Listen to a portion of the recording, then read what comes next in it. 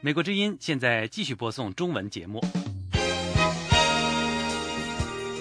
节目内容是美国之音时事经纬。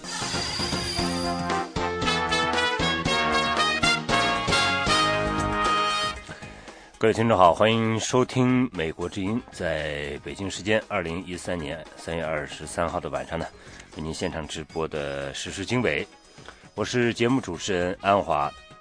那么首先给大家介绍这个时段的主要内容。澳大利亚外长卡尔日前在华盛顿表示，澳大利亚不需要在北京和华盛顿之间做出选择。他同时明确表示，澳大利亚不支持日本首相安倍晋三提倡的所谓四边集团的提议。朝鲜半岛军事形势紧张之际，美国在台的高级官员表示，美国有义务维持亚太地区的安全与稳定。日本呢决定加入亚洲和北美、南美之间为拓展市场举行的贸易谈判，也就是TPP 跨太平洋伙伴关系的这个谈判呢，是这样就使中国成为环太平洋地区唯一一个在 TPP 跨太平洋伙伴关系之外的经济大国。中国新领导人习近平访俄之际，莫斯科市政府拒绝了关注西藏问题的俄罗斯活动人士的示威申请。以上内容欢迎收听。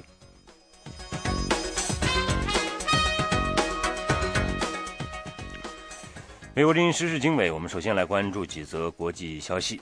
以色列总理内塔尼亚胡为以色列在2010年对土耳其进行的致命的船队的这个袭击事件表示道歉，这是由美国总统奥巴马在对中东进行3天的访问行程中所促成的。内塔尼亚胡的道歉结束了将近3年来两个以前很亲密的盟国以色列和土耳其之间的外交不和的局面，并且为以色列和土耳其之间重启全面的外交关系扫清了道路。内塔尼亚胡是在一个打给土耳其总理埃尔多安的私人电话上进行道歉的。在通话中，内塔尼亚胡还提出要赔偿受害者家属。奥巴马总统在星期五公布的一份声明中对两国的和解表示欢迎。奥巴马说，美国非常珍惜和土耳其和以色列之间的关系，美国认为土耳其和以色列两国之间能够恢复积极正面的关系是非常重要的。那么在菲律宾方面呢，菲律宾南部当局说，一个和基地组织有关联的绑架团伙释放了被扣押15个月的一名澳大利亚人质。澳大利亚退伍军人沃伦·罗德威尔星期六清晨在棉兰老岛的帕加迪安市附近被释放。2011年11月，罗德威尔被穆斯林的阿布沙耶夫激进分子从他在帕加迪安以西的家中绑架，当时他和他的妻子住在那里。警方说，54岁的罗德威尔消瘦憔悴，但是精神状态良好。那么另外呢，塞浦路斯的总统尼克斯阿纳斯塔夏基斯呢，星期六前往布鲁塞尔，同欧盟和国际货币基金组织领导人商谈避免这个岛国破产的措施。星期五，塞浦路斯议员批准了几项议案，以便筹集足够的资金来达到获取这个国际救助的条件。塞浦路斯要想获得维持金融系统运转所需要的130亿美元救助资金，就必须在下星期以前筹集75亿美元。星期五晚上批准的措施包括对所有银行存款征收1%以下的税金，对数额较大的账户按更高的比例征税。新的法案还要求重组塞浦路斯几家主要的贷款银行。如果上述建议被拒绝，塞浦路斯的银行可能在下星期倒闭，把这个国家推上破产之路，并且可能导致塞浦路斯退出由17个国家组成的欧元区。救助资金的大部分将以退款的方式救助塞浦路斯的银行，这些银行由于投资希腊政府债券而受到很大伤害。中非共和国的反政府军正在向首都班吉挺进，2天前他们宣布结束停火。在班吉的一名记者向美国人对非法语广播部说，反政府武装挺进到距离首都大约50公里的地方。他说，政府军和南非直升飞机部队阻止了塞雷卡反政府武装联盟的挺进。法国外交部星期五晚间说，反政府武装仅仅离首都不到几公里。外交部发言人在巴黎呼吁各派保护平民人口。在班吉的目击者说，人们都跑回家或者设法逃离首都。大街小巷空空如也。在听到反政府武装向首都挺进的消息之后，学校和银行都提早关闭。国际刑事法院说，刚果战争罪嫌犯博斯科恩塔甘达被押解到海牙，不到1个星期前，恩塔甘达前往美国驻卢旺的大使馆自首。国际刑事法院说，恩塔甘达星期五晚间被押解到荷兰的国际刑事法院拘留中心。恩塔甘达从乌干达首都基加利乘飞机到达海牙，被移交给国际刑事法院。国际刑事法院说，恩塔甘达将在星期二首次出庭。美国国务卿克里对移交过程表示欢迎，他说，对于相信正义和责任的人们来说，这是一个重要的时刻。白宫国家安全委员会发言人说，恩塔甘达逃避正义长达近7年。他说，把恩塔甘达绳之以法是结束在刚果民主共和国犯罪不受惩罚时代的重要一步。恩塔甘达被控的犯有10项战争罪和反人类罪。国际刑事法院说，作为刚果民主共和国东部的一个武装组织领导人，恩塔甘达对使用儿童士兵、谋杀、强奸和性奴等犯罪行为负有责任。各位正在收听美国之音从华盛顿现场直播的时事经纬，我是安华。那么首先我们再来关注的这个报道当中呢，我们来看到澳大利亚外长卡尔日前在华盛顿表示，澳大利亚不需要在北京和华盛顿之间做出选择。他还明确表示，澳大利亚不支持日本首相安倍晋三所提出的所谓的4边集团的提议。下面是记者利亚的报道。前来华盛顿访问的澳大利亚外长鲍勃·卡尔3月22号在华盛顿智库战略与国际研究中心就范围广泛的问题阐述了澳大利亚的立场。他首先谈到了澳大利亚是否必须在华盛顿和北京之间做出选择的问题。我们有权说，这是一个不真实的选择。我们无需在美国和中国之间做出选择，我们可以与双方都进行深入的接触。再说，如果美方和中方都说我们相处得很好，我们有非常强劲的工作关系，正在一起解决问题，那么为什么澳大利亚应该处在一个两难的境地呢？我们拒绝任何遏制中国的想法。针对日本首相安倍提出的建立由日本、美国、澳大利亚和印度组成所谓的4方集团来推动海洋民主国家在亚太地区的共同利益和价值观，卡尔明确表达了不支持的立场。澳大利亚不会支持组成某一个具体的集团。4方集团是安倍处在反对派地位时最先提出的一个想法，这不是我们支持的。它很容易引起误解。我最近访问印度的时候，根本没有提及这个问题。这位同时在澳大利亚参议院担任议员的外长表示，在东海以及南中国海的领土纠纷上，澳大利亚同美国一样对领土归属问题不持立场，但是主张在国际法的框架下和平解决这些争端。他还呼吁有关各方搁置争议，共同开发，着手研究资源共享的模式。他强调，东南亚的故事应该继续是共同发展的故事，而不是被领土争端以及紧张局势所主导。这位澳大利亚外长在回答美国之音记者提出的澳大利亚如何看待美中关系所存在的挑战时，做出了这样的表示。我们认为双方之间的共同利益，尤其是美中之间的经济利益，将对关系的发展施加影响。历史上存在2大强国存在共同经济利益的例子，这使得美中关系与冷战期间存在的任何国与国之间的关系有着根本的不同。美中关系中最突出的是双方之间的共同经济利益。卡尔还回答了美国之音提出的如何看待网络袭击的问题。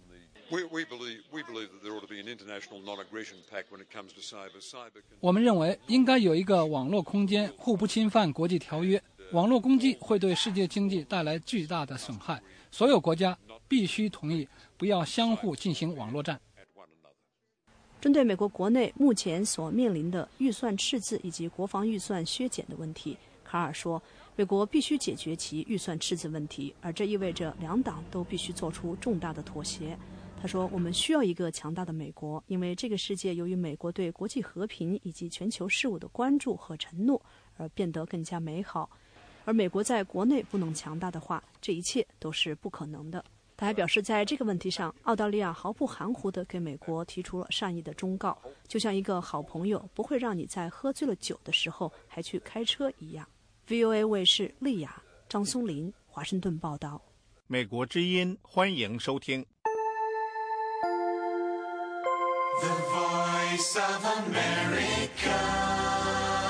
另外一方面，我们再来看看，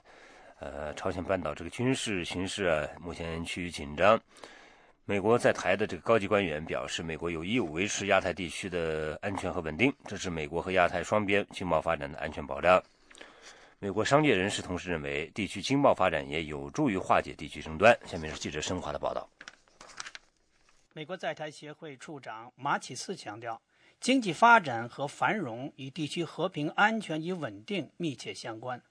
他星期四晚上在台北美国商会举办的2013年亚太区美国商会年会的活动上说 ：“The United States is a Pacific nation. Our presence has played a major role in ensuring regional security and stability that have in turn enabled and advanced economic integration, prosperity, and human development.” 美国是一个太平洋国家，美国在这一地区的存在为确保安全和稳定发挥了重要作用，推动了地区经济一体化进程和人文发展。朝鲜半岛紧张关系持续引起国际社会高度关注之际，马启思的上述言论被认为是美国针对地区安全形势的一次最新重要阐述。台北美国商会年会旨在通过多年积累的资讯和经验，为美国及其他国家企业开拓亚太，特别是台湾和中国市场提供务实服务。组织者同时认为，地区经济发展有助于化解冲突。在回答北韩近期军事行动的可能影响时，台北美国商会会长于志敦对美国之音说 ：“Of course, we all should be concerned about regional security. I found that, in fact, the economic ties between the different regions and countries have helped, I think, to calm down.” 当然，我们大家都应该关注地区安全。我发现不同地区和国家间的经济联系有助于平息某些潜在的安全问题，使得彼此关系更加顺畅，这对我们大家都是非常有益的。除地区安全的忧患外，一些与会代表关注美国和亚太国家间贸易不平衡现状，呼吁加速彼此贸易自由化进程。来自日本冲绳的美国商人雷佩恩对美国之音说Yes, our Asian trading partners, they dearly love America's free trade policies, but it is a one-way street. They actually export a tremendous amount of goods into 我们亚洲的贸易伙伴十分喜爱美国的自由贸易政策，但是目前这只是一个单方面收益的体系而已。亚洲国家向美国出口货物数量庞大，美国向这些国家出口则很少，所以他们享受贸易顺差带来的好处。我多次参加这个年会，而这方面的成效甚微。亚太国家对美国的农产品、加工食品等的贸易保护主义限制最为严重，这种局面长期得不到根本解决。不过，另外一位来自美国的与会者对美国之音说 Many of our members are also quite concerned about 9/11, sure. The tax provision. Okay. So it's not just the foreign trade barriers, it's the U.S. trade barriers. 我们商会的很多成员对所谓911税务条款非常关注，所以我认为问题不光是其他国家的贸易壁垒，美国也有贸易壁垒。911税务条款是指美国税法中针对企业和个人海外商业收入的相关课税细则。台北美国商会主办的这次年会历时2天，将于星期五结束。美国之音记者申华台北报道。这里是美国之音的中文节目。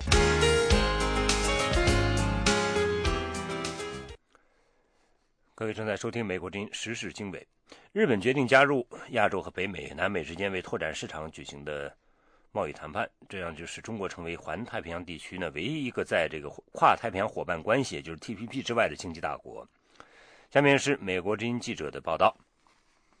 日本首相安倍表示，跨太平洋伙伴关系是促进亚太地区未来繁荣的一个框架。TPP の意義は我が国への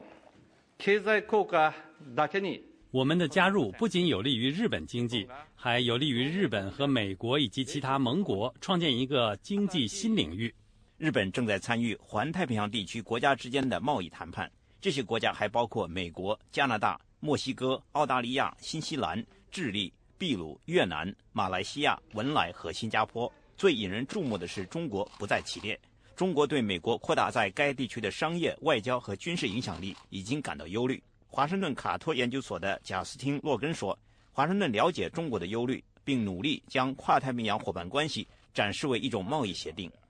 It's also very, very much about the rebalancing. It's very, very much about China. 这在很大程度上跟美国调整侧重点有关，跟中国有关，是为了将一些国家组织起来，讨论共同面对的一些困难，尤其是在南中国海问题上的困难。越南、中国、文莱和马来西亚都声称对该海域拥有主权。美利坚大学教授王碧君说 ：“When you sign trade deals, a lot of the time, it's not about trade. It's also about political.” 你签署贸易协议，很多时候并不是为了贸易，而是为了政治伙伴关系。越南认为跨太平洋伙伴关系能够两者兼备，能促使美国跟越南一起应对中国。王碧君说，展开贸易谈判还能软化所谓美国重心偏向亚洲的政策。There is concern that the pivot is just putting. 有人担心美国将重心偏向亚洲，意味着注重调整军力，所以建立跨太平洋伙伴关系是必要的，很受欢迎，是美国调整政策的重要一环。美国官员表示，如果中国符合政治和经济条件的话，美国欢迎中国加入跨太平洋伙伴关系。可是，美国商界领导人之一卡尔曼·科恩说，中国看来正在对外关闭市场，政府的补贴妨碍了对外贸易的扩展。If there is not a reversal in course by China, it will not get the level. 如果中国不改变政策，它不能维持过去几年来的投资规模。你会看到世界各地的公司揣测自己是否过度注重中国市场。They should place so much emphasis on the China market. 与此同时，随着日本首相安倍为加入跨太平洋伙伴关系而采取行动，减少对本国农业和纺织业的保护，他在国内也会面临一些挑战。美国之音斯特恩斯报道。欢迎继续收听美国之音的中文广播。美国之音时事经纬继续现场直播当中。下面我们来关注的是习近平访问俄罗斯。在他访俄之际呢，莫斯科市政府拒绝了关注西藏问题的俄罗斯活动人士的示威申请。下面是特约记者白桦在莫斯科的报道。中国领导人习近平星期五抵达莫斯科，对俄罗斯展开访问。习近平在克里姆林宫同俄罗斯总统普京会晤，并在当天出席在克里姆林宫大剧院举行的中国旅游年开幕仪式。俄罗斯的中国问题学者奥斯特罗夫斯基说，习近平这次同俄罗斯领导人讨论的议题的范围将十分广泛。奥斯特罗夫斯基说，双方讨论的题目首先是在马上将举行的金砖国家峰会上，还有朝鲜半岛、叙利亚问题，以及在国际舞台和国际组织中如何协调立场。在经贸、能源、远东和西伯利亚的开发方面也会讨论许多问题。普京总统的新闻秘书佩斯科夫表示，双方这次将不会签订天然气协议，两国因为天然气价格分歧，围绕向中国出口天然气的谈判已经持续了多年。但俄罗斯官员透露，将大幅度扩大向中国出口石油的数量。习近平访俄之际，关注西藏问题的俄罗斯人权活动人士和佛教徒计划在莫斯科市中心示威，抗议中国在西藏的政策。人权活动人士尼克里斯基说，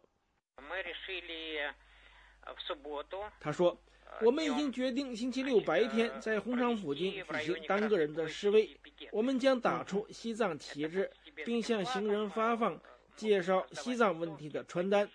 根据俄罗斯的法律，类似的个人的示威不需要事先批准。尼克里斯基说，他们曾申请本月末在莫斯科中国大使馆前示威，但被拒绝。莫斯科市政府负责治安的高级官员认为，类似的示威破坏中国同俄罗斯的友谊。习近平访问俄罗斯期间，还将参观俄罗斯国防部，出席莫斯科郊外中共6大遗址博物馆的开幕仪式，在国际关系学院发表演讲，并同俄罗斯汉学家座谈。中国问题学者奥斯特罗夫斯基认为，习近平把俄罗斯选择为第一个出访的国家，符合两国战略伙伴关系的传统，因为普京当选总统之后，第一个出访的国家也是中国。中国问题学者卢贾宁认为，习近平首访俄罗斯说明国际政治中并不是所有的事情都能用金钱来衡量，因为中国的主要贸易伙伴和投资伙伴都是美国和欧盟。按照这样的逻辑，习近平执政之后首先应访问西方国家。政治分析人士认为，目前的国际环境导致中国特别需要俄罗斯的支持。同克里姆林宫关系密切的俄罗斯著名政治学者、前国家杜马议员马尔科夫认为，这次俄中首脑峰会进一步推动两国关系更加密切。他认为，在叙利亚问题上，尽管阿萨德政权有可能垮台，但俄罗斯的立场是不让以美国为首的西方国家轻易更换叙利亚政权，两国在这个方面的立场十分接近。在伊朗问题上，俄罗斯也应该同中国联手阻止西方恐吓伊朗，并强行更换伊朗政权。但马尔科夫认为，既然中国在国际政治上非常需要俄罗斯的支持，中国也应该在经济上更多照顾俄罗斯的利益。比如俄罗斯参加中国核电站建设时，中国也吸引美国和法国公司进入中国市场同俄罗斯竞争，但这样做并不符合俄中战略伙伴关系。马尔科夫还说，中国可能成为俄罗斯最大的石油买家，但俄罗斯也应警惕在石油出口时不能依赖中国，更不应该使中国控制油价。习近平访俄之际，俄罗斯和中国官方媒体宣布更多的合作。负责对外广播的俄罗斯之声广播电台同中国国际广播电台将在各自的广播节目中播放对方制作的节目。政府出版的俄罗斯报和中国新华社达成协议，将在俄罗斯报上开辟介绍中国和俄罗斯关系的专栏。以上是美国之音特约记者白桦从莫斯科发来的报道。这里是美国之音的中文节目。好，接下来呢，时事经纬再把关注点转向中国国内。中国人大政协两会刚刚结束，广州维权人士郭飞雄在被限制外出自由10多天之后，3月21号再次被传唤后下落不明。下面是美国之音记者的报道。广州维权人士郭飞雄的委托律师隋木清说，从3月21号晚上8点半左右就无法再联系上郭飞雄。随后他同另外一位律师到广州天河分局讯问中心，希望能够查询到郭飞雄的下落，但到22号中午仍没有郭飞雄的任何音讯，就难以确定他到底是不是在那个天河那个拘留所和那个讯问中心，还是被他们强制旅游，或者是找了另外一个什么地方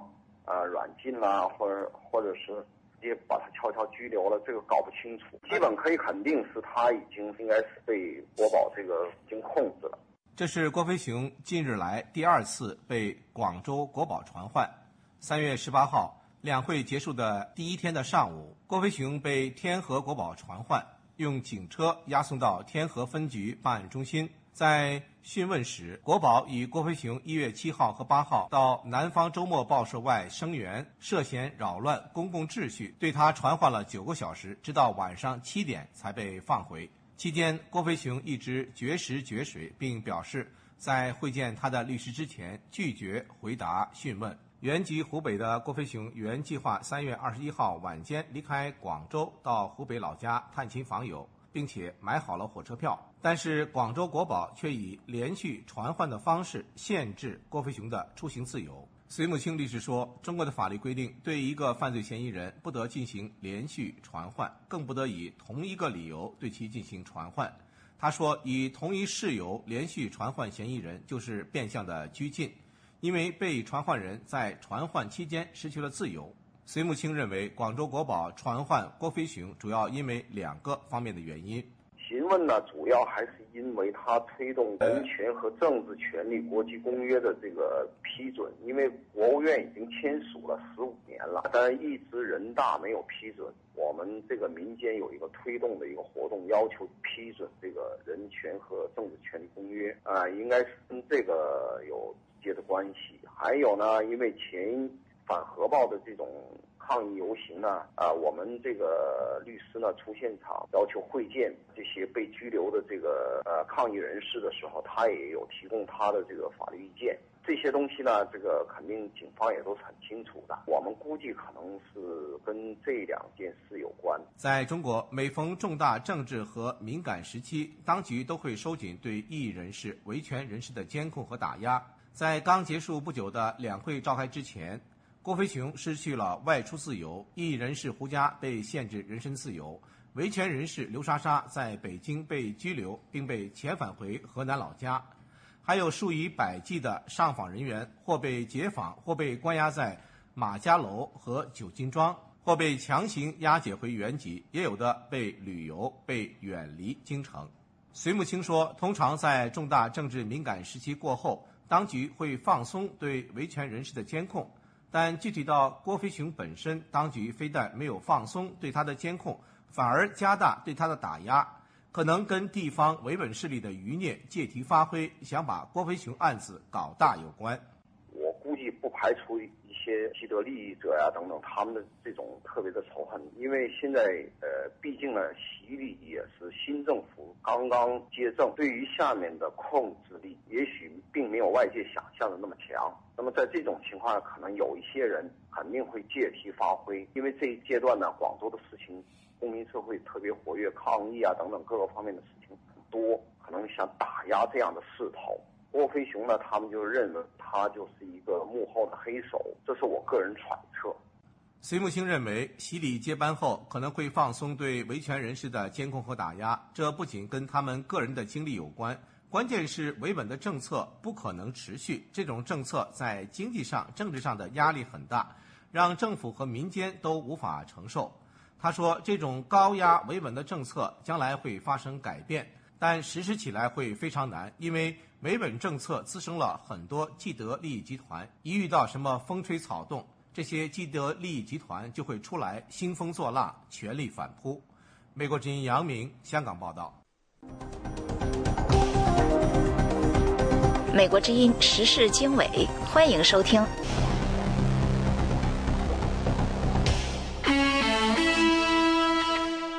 欢迎继续锁定美国之音，收听时事经纬。中国记协3月20号下午举行记者沙龙，邀请中国藏学研究中心专家和驻京的外国记者、港澳记者举行交流活动，而外国记者呢纷纷呼吁开放西藏新闻采访。详情请听东方在北京的报道。中国全国新闻工作者协会，也称中国记协，于2013年3月20号下午邀请中国藏学研究中心的研究员连湘民和副研究员戈桑卓玛就西藏经济和政治局势、中央政府对达赖喇嘛以及西藏问题是否有新政策、外媒和中国官媒对西藏报道的角度和用语等举行了交流活动。戈桑卓玛介绍说，他多次到西藏调研，看到西藏的经济发展并非是破坏环境的发展，而是可持续的发展。而西藏的发展一直是秉承着一个可持续的一个发展理念，就是从来不以破坏生态为代价的一种发展。所以长期的这个发展的道路来看的话，西藏并不是完全要重视 GDP， 而更重视的是民生，就是普通群众的生活。外媒记者的问题集中在呼吁开放外国记者去西藏进行新闻采访上。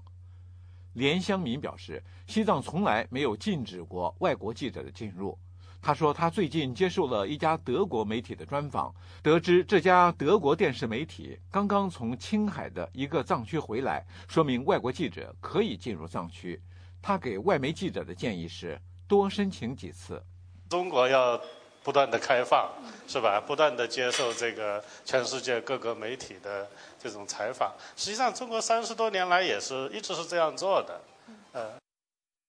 只要你不断的申请，可能总有一天你是能去的。美国之音记者在记者沙龙上提出，有关官媒在提到达赖喇嘛时，经常使用窜访、披着人皮的狼等富有感情色彩的负面和贬义词，这是否会伤害当地人民感情的问题。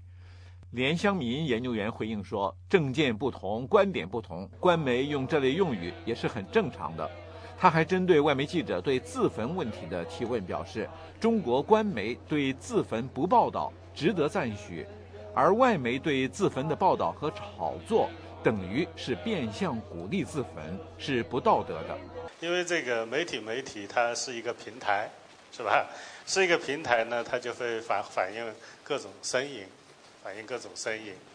那么其中有一些媒体，它可能会反映一些人用一些感情比较强烈的这种词汇，我想这本身也没什么奇怪，是吧？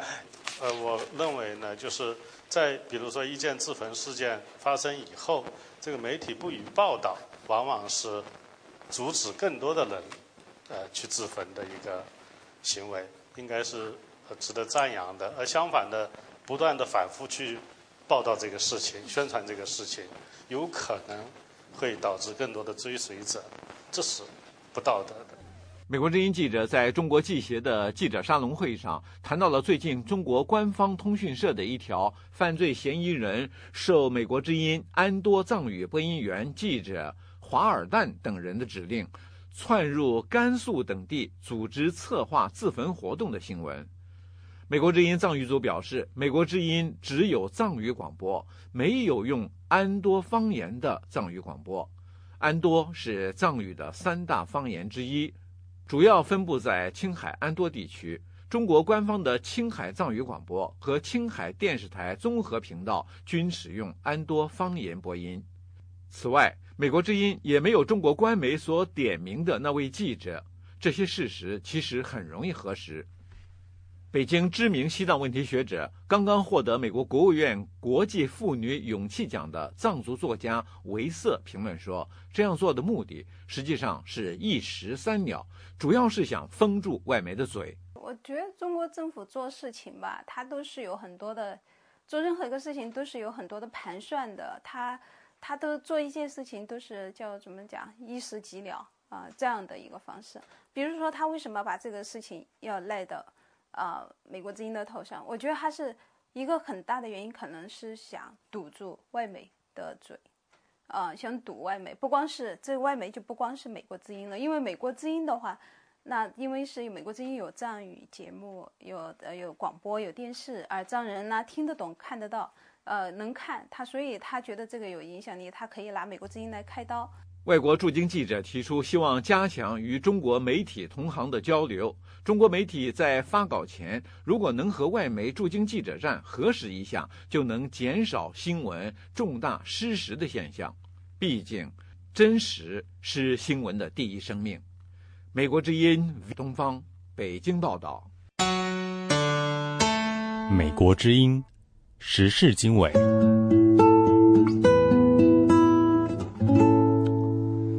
接下来呢，我们再来关注的是重庆的一则消息啊。重庆的公安部门拒绝了持有当地户口的维权人士谢丹2天前递交的公民游行的申请，理由是他不是重庆居民，不得在其居住地以外举办游行活动。下面请听美国之音的报道。在上海居住并经商多年的公民权利活动人士谢丹，本月早些时候因为参与上海同城公民聚餐而遭疑似警方人员2次绑架和软禁。他曾向上海公安部门申请游行，以维护公民尊严，抗议自己人权遭到侵犯。上海有关当局拒绝受理这个申请，理由是谢丹的户籍不在上海，不算是本地居民。谢丹2天前到其户籍所在地重庆的相关部门申请游行，获得受理。但是他星期五对美国之音表示，他今天从重庆市公安局渝中区治安支队得到的答复也是他不是本地居民，不得在居住地以外举办游行活动，让他搞不懂自己究竟是哪里人。他说那我除了拿身份证、户口本证明我是这里的居民，我还能怎么证明啊？因为我应该发起一个维护宪法的诉讼，因为宪法规定我是中华人民共和国的公民，我有中华人民共和国的国籍。你这样弄得我有重庆身份证都不是重庆的居民，这可能就要取消我中国国籍啦。不是本地的居民就不能在本地参加、组织、发起这个游行示威活动，意思就是说我不是重庆这个居民哦，我不能在重庆做这个活动。我搞不懂啊，我到底算哪里啊？我也到处来问，要去确认我到底是哪儿的人呢？中华人民共和国集会游行示威法第15条规定，公民不得在其居住地以外的城市发动、组织、参加当地公民的集会游行示威。上海和重庆两地公安部门看来都是依据这条法律规定拒绝谢丹的游行申请，给持有重庆户籍但经常居住地为上海的申请人谢丹造成了不小的困惑。不过，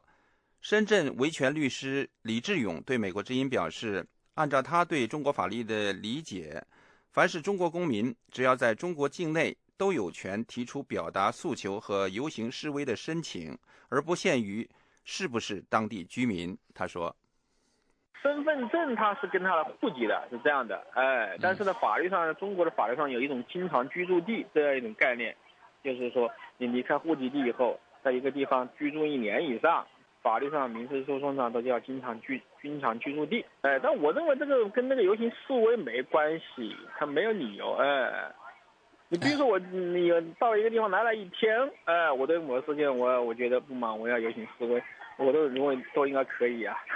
这里没有必然联系，与他的居住多久没有，或者户籍是不是这里没有联系啊？谢丹表示，他相信做出拒绝他游行申请的可笑决定的肯定不是基层办事人员，而是地方当局的高层，而这些地方官员和基层执法人员践踏公民权利的违法行为，显然没有按照习近平、李克强等中央领导人所提倡的落实宪法、尊重宪法的精神办事，对老百姓和中国的法治建设是一种很严重的损害。他还表示，他之所以提出游行申请，主要目的是为了让公众和北京高层了解地方当局有法不依，继续违抗上面提倡的法治精神，使中国公民权利得不到保障的严峻现实情况。他说，我以身试法了，对不对？是一种试金石的这种作用，对吧？我们当然不能够怀疑那个习近平总书记和李克强总理说话的这种诚意啊，但是呢，也确实看到离他兑现他的承诺啊，这个还有相当的距离和相当的难度。这个不仅仅是这个上层要呼吁啊，要制定政策，下层老百姓中间也要有积极的推动和呼应。2天前，上海警方分别传唤了在当地提出游行申请或曾经参加上海同城公民聚餐活动的李化平、杨勤恒、汪建华、高晓亮和黄小琴等人。有消息说，这几位上海本地居民目前都已经获释回到家中。美国之音叶冰，华盛顿报道。美国之音时事经纬，欢迎收听。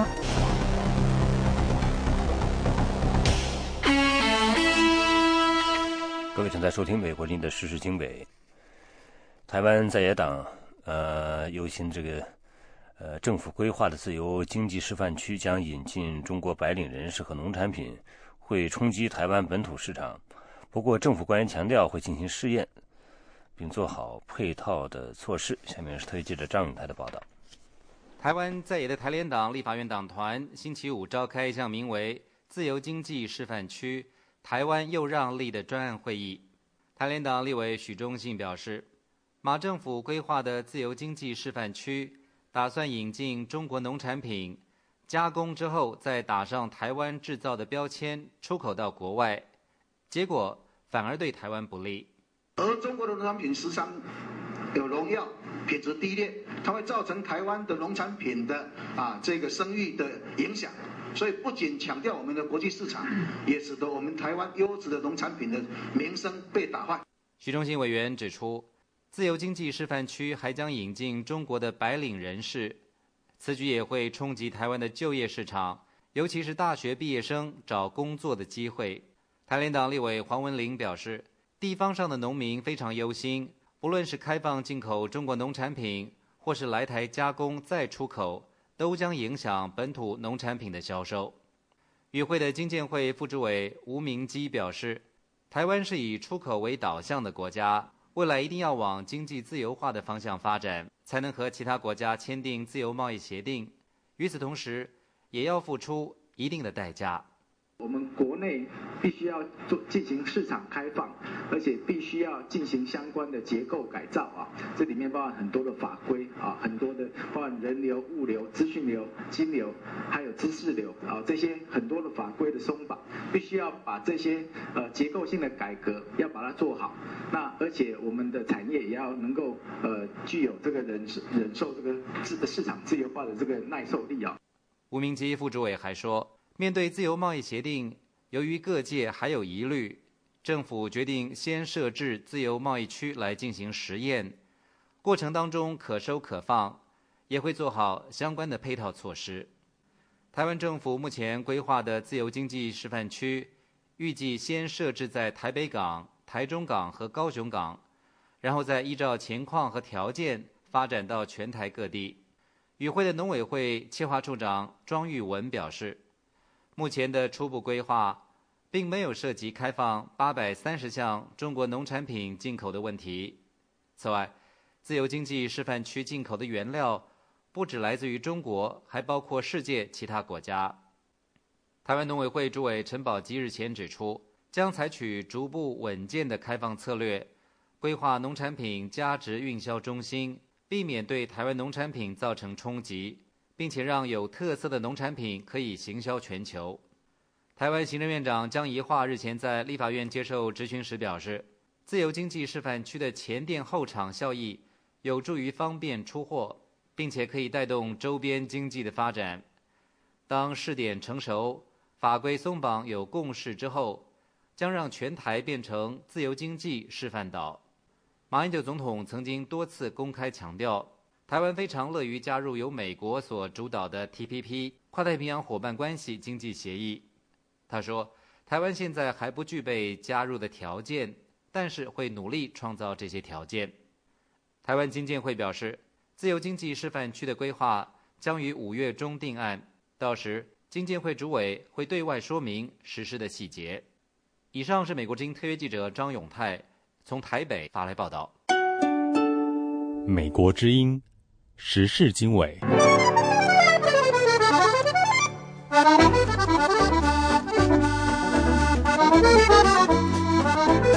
正在收听美国之音的时事经纬节目。中国军方最近被揭发向美国发动大规模黑客攻击，并且威胁到美国国防和国家安全。那么在这个美中网络博弈系列报道第2集呢，记者李宝和金刀带你探讨这个美中网络作战能力和制约因素的对比。下面是记者报道的详情。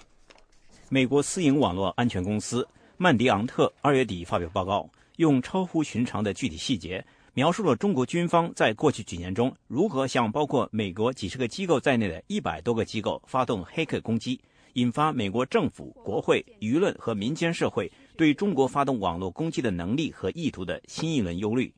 尽管中国政府一如既往地反驳美国的指责，美国很少有人怀疑北京在尤其是针对美国的网络攻击中扮演的角色。国会众议院情报委员会主席麦克罗杰斯2月24号在美国广播公司一个节目中称，毫无疑问，中国军方向美国公司发动了黑客攻击，并企图向美国的电网和对国家安全极为重要的其他基础设施发动网络攻击。他还发出美国正在输掉这场网络战的警示。我们在输给人家，相比我们实际遭到的攻击，141个目标根本不算多。这可能是每天遭到网络攻击的机构的数目。我们每天都遭到各种攻击，包括那些进入你的银行账户、窃取个人资料的犯罪分子，也包括中国这样的国家投入数十亿美元从事网络攻击活动。美国军方在2009年6月下令设立网络司令部，次年5月，网络司令部初步成型。当时，美军网络司令部司令亚历山大将军对国会众议院军事委员会说，中国被认为向西方国家的重要基础设施发动多次攻击，如果被证实这是有组织的网络攻击，我希望打掉发动这些攻击的源头。在美军正式设立网络司令部后不久，中国解放军报2010年7月报道，中国军方也设立了以防守为主的信息安全基地。2011年5月，中国国防部首次对外透露，解放军已经设立了一支网络蓝军。当时中国的媒体称，军方在网络模拟战中将网络蓝军想象为攻击能力强大的美军。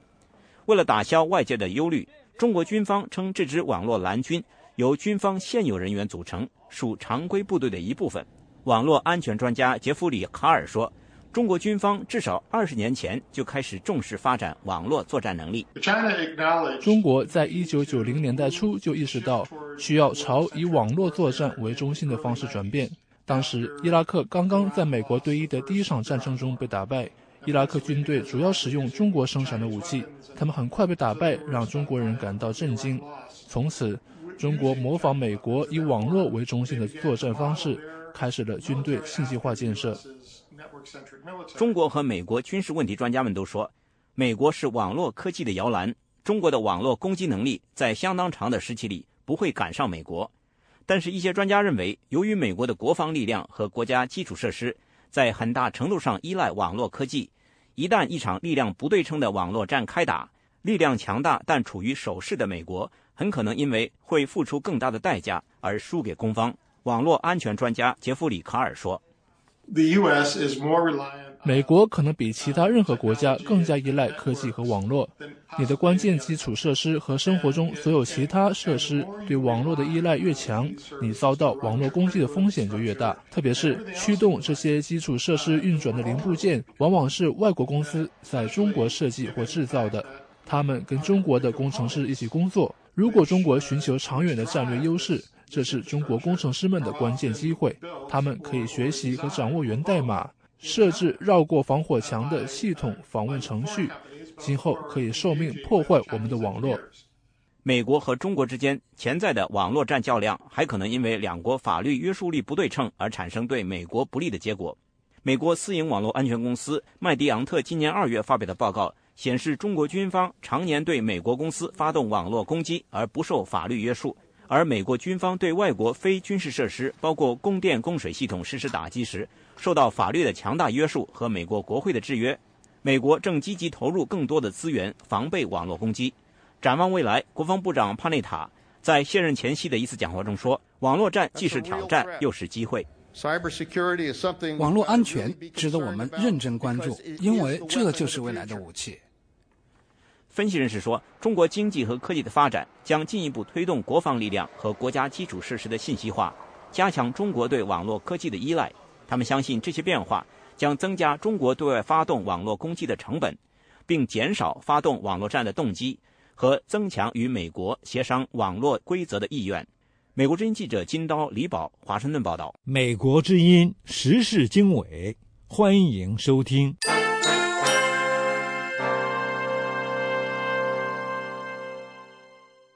观众朋友晚上好，欢迎收看美国之音 VOA 卫视3月22号的焦点对话节目，我是宁欣。今天我们讨论的话题是习近平的中国梦内涵到底是什么？中美交锋不断，美籍华人站哪边？我们的4位嘉宾分别是中国时报华盛顿特派员刘平先生，马里兰大学美华中心主任戴博先生，他的英文名字是 Robert Daly， 美国之音中文部资深编辑宝生先生，以及政论作家、时事分析人士陈破空先生。陈破空先生是从美国之音的纽约演播室来参加我们今天的节目。好，我们首先来看一看中国。中国国家主席习近平最近在人大的闭幕式上发表讲话，高调提出中国梦的概念，引发关注。分析人士认为，中国梦之说显示中国新一代领导人执政的核心价值从胡温时代的和谐社会转为习李时代的富国强军、民族复兴。那么，习近平的中国梦到底是什么含义？和不依百姓的中国梦有多大的差异？和胡温时代相比，是进步还是倒退？今天我们就来分析一下。那么，首先我想请在纽约的陈破空先生来跟我们分析一下。我们知道，习近平对于中国梦的定义，他的原话呢，就就说这是要实现国家富强、民族振兴和人民幸福。那么你对于这个定义怎么看？有没有什么新意？习近平提出中国梦这个概念是在去年18大他接班之后，那么后来就引起了争议。像南方周末事件，那么民间跟官方的解读就不一样。民间解读中国梦就是宪政梦，那官方解读的中国梦就是帝国梦。那么这次两会之后，习近平全面接管党政军权力，又进一步对中国梦做了一个解释。那么他这个解释刚才提到那3条：国家富强、民族振兴、人民幸福。其实这3条在过去60多年我们耳熟能详，应该说是老生常谈，老3篇，毫无新意。那么他提到中华民族的伟大复兴，这个概念有逻辑上的问题，因为在江泽民时代就说了中华民族实现了伟大复兴，而在毛泽东时代就说中国人民站起来了，特别是爆了原子弹之后就说美中苏3强并立。那么现在习近平说要实现中华民族的伟大复兴，那是不是就意味着对过去从毛泽东到江泽民他们这些人的作为的一种否定？这是一个。如果说他承认中华民族已经复兴了，那么现在所做的是不是又是锦上添花，而不是雪中送炭，多此一举？所以我觉得关于这个中国梦，我觉得就关于这个复兴，中国人民呢觉得如果自己的尊严、自己的权利和自己的福祉有保障，这才是复兴。但这个复兴，中华民族的确还没有实现。好，我想请戴博来跟我们分析一下。我们知道，像《华尔街日报》或者这些西方主流媒体，对于这个中国梦啊，它有一个很强的这个内涵，就是所谓的强军梦。因为习近平也多次提到。那么，比如说这个《华尔街日报》的这个评论就引用一位美国军人高级将领的话，说他们就说中国到底这个复兴到底是指的是什么？要复兴到什么样的地位？中国到底觉得自己应有的地位是什么？所以他们就是在从军方这个角度来看，他们是感到比较担忧。那么你怎么看这个问题？一边来讲，就是随着中国的经济发展，中国的那个国际利益一直在扩大，中国要发展它的那个军事力量也是没有什么奇怪的。我几个星期前我在那个夏威夷跟一些美国的那个海军的一些高级军官就是见面的时候，他们也说，其实中国有一个航空母舰，有3个有4个，也没有什么奇怪，是正常的。关键问题是他们要这些武器为的是什么？所以中国的那个伟大的复兴的那个最后的那个目标是什么的？我们的行为准则是什么？等等，这些他们没有讲清楚。所以中国要发展他的那个军队，也没有什么令人就是非常的奇怪的。关键是目的是什么？他们打算怎么使用这些？这个梦到的那个规模到底多大？好，老师。谈到梦呢，我们会问3个问题：一个是这个梦是谁做的？第2是你的梦的内容是什么？你梦见什么了？第3个，你这梦说给谁听的？如果你不说的话，是你自己的意识活动，谁也不知道。那么我看到有很多西方媒体就说，习近平他最近9次提这个强国梦，其中最主要的内容还是强军梦、强国梦。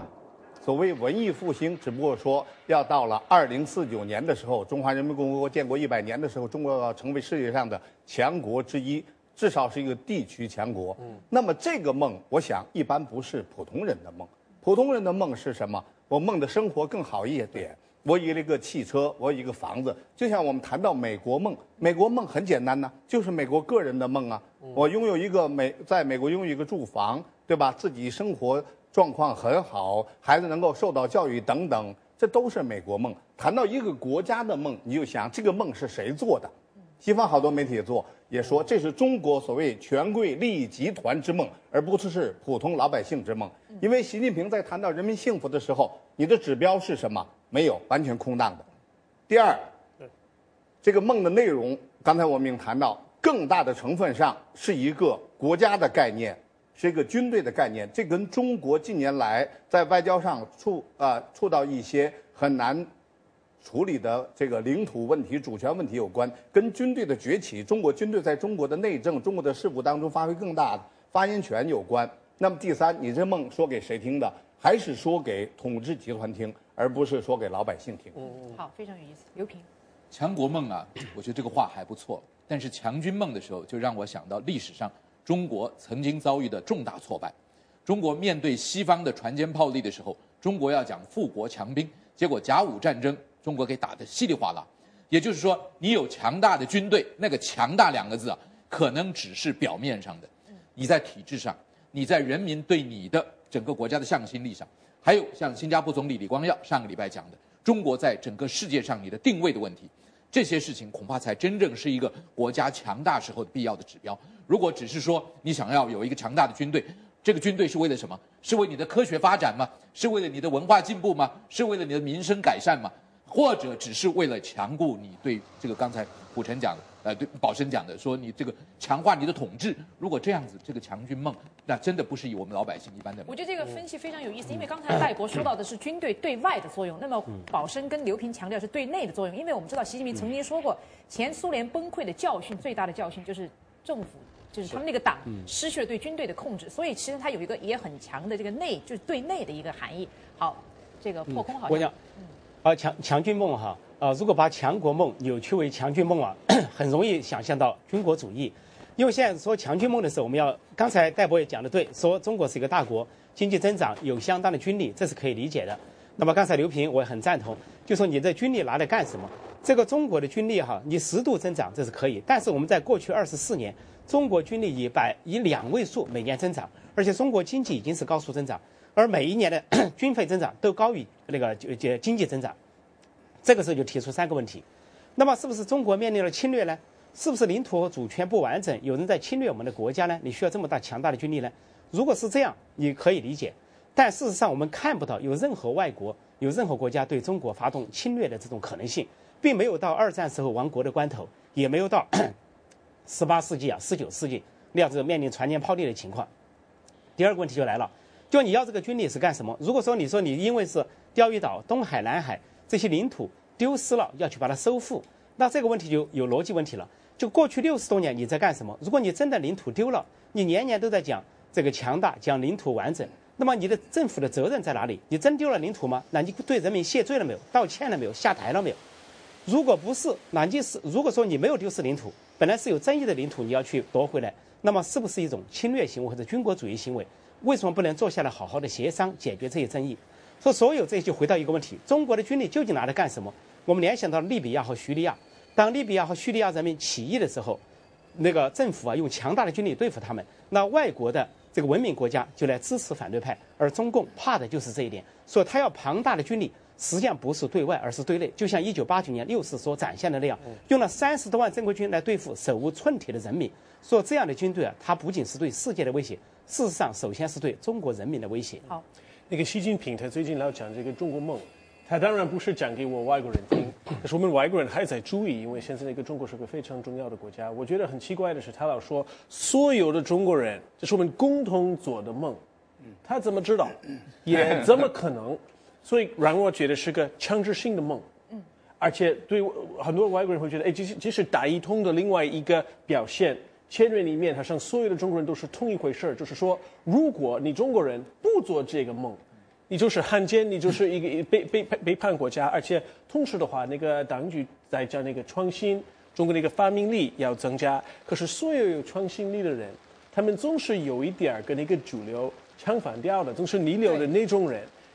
包括那个技术方面的那个发明力艺术方面的等等，所以这些人，你有创新力的人，我并不要他们做我所做的梦，我要他们有自己的奇奇怪怪的梦才是创新力。所以我觉得从这个方面，他讲的有点不一致，有点那个自相矛盾的。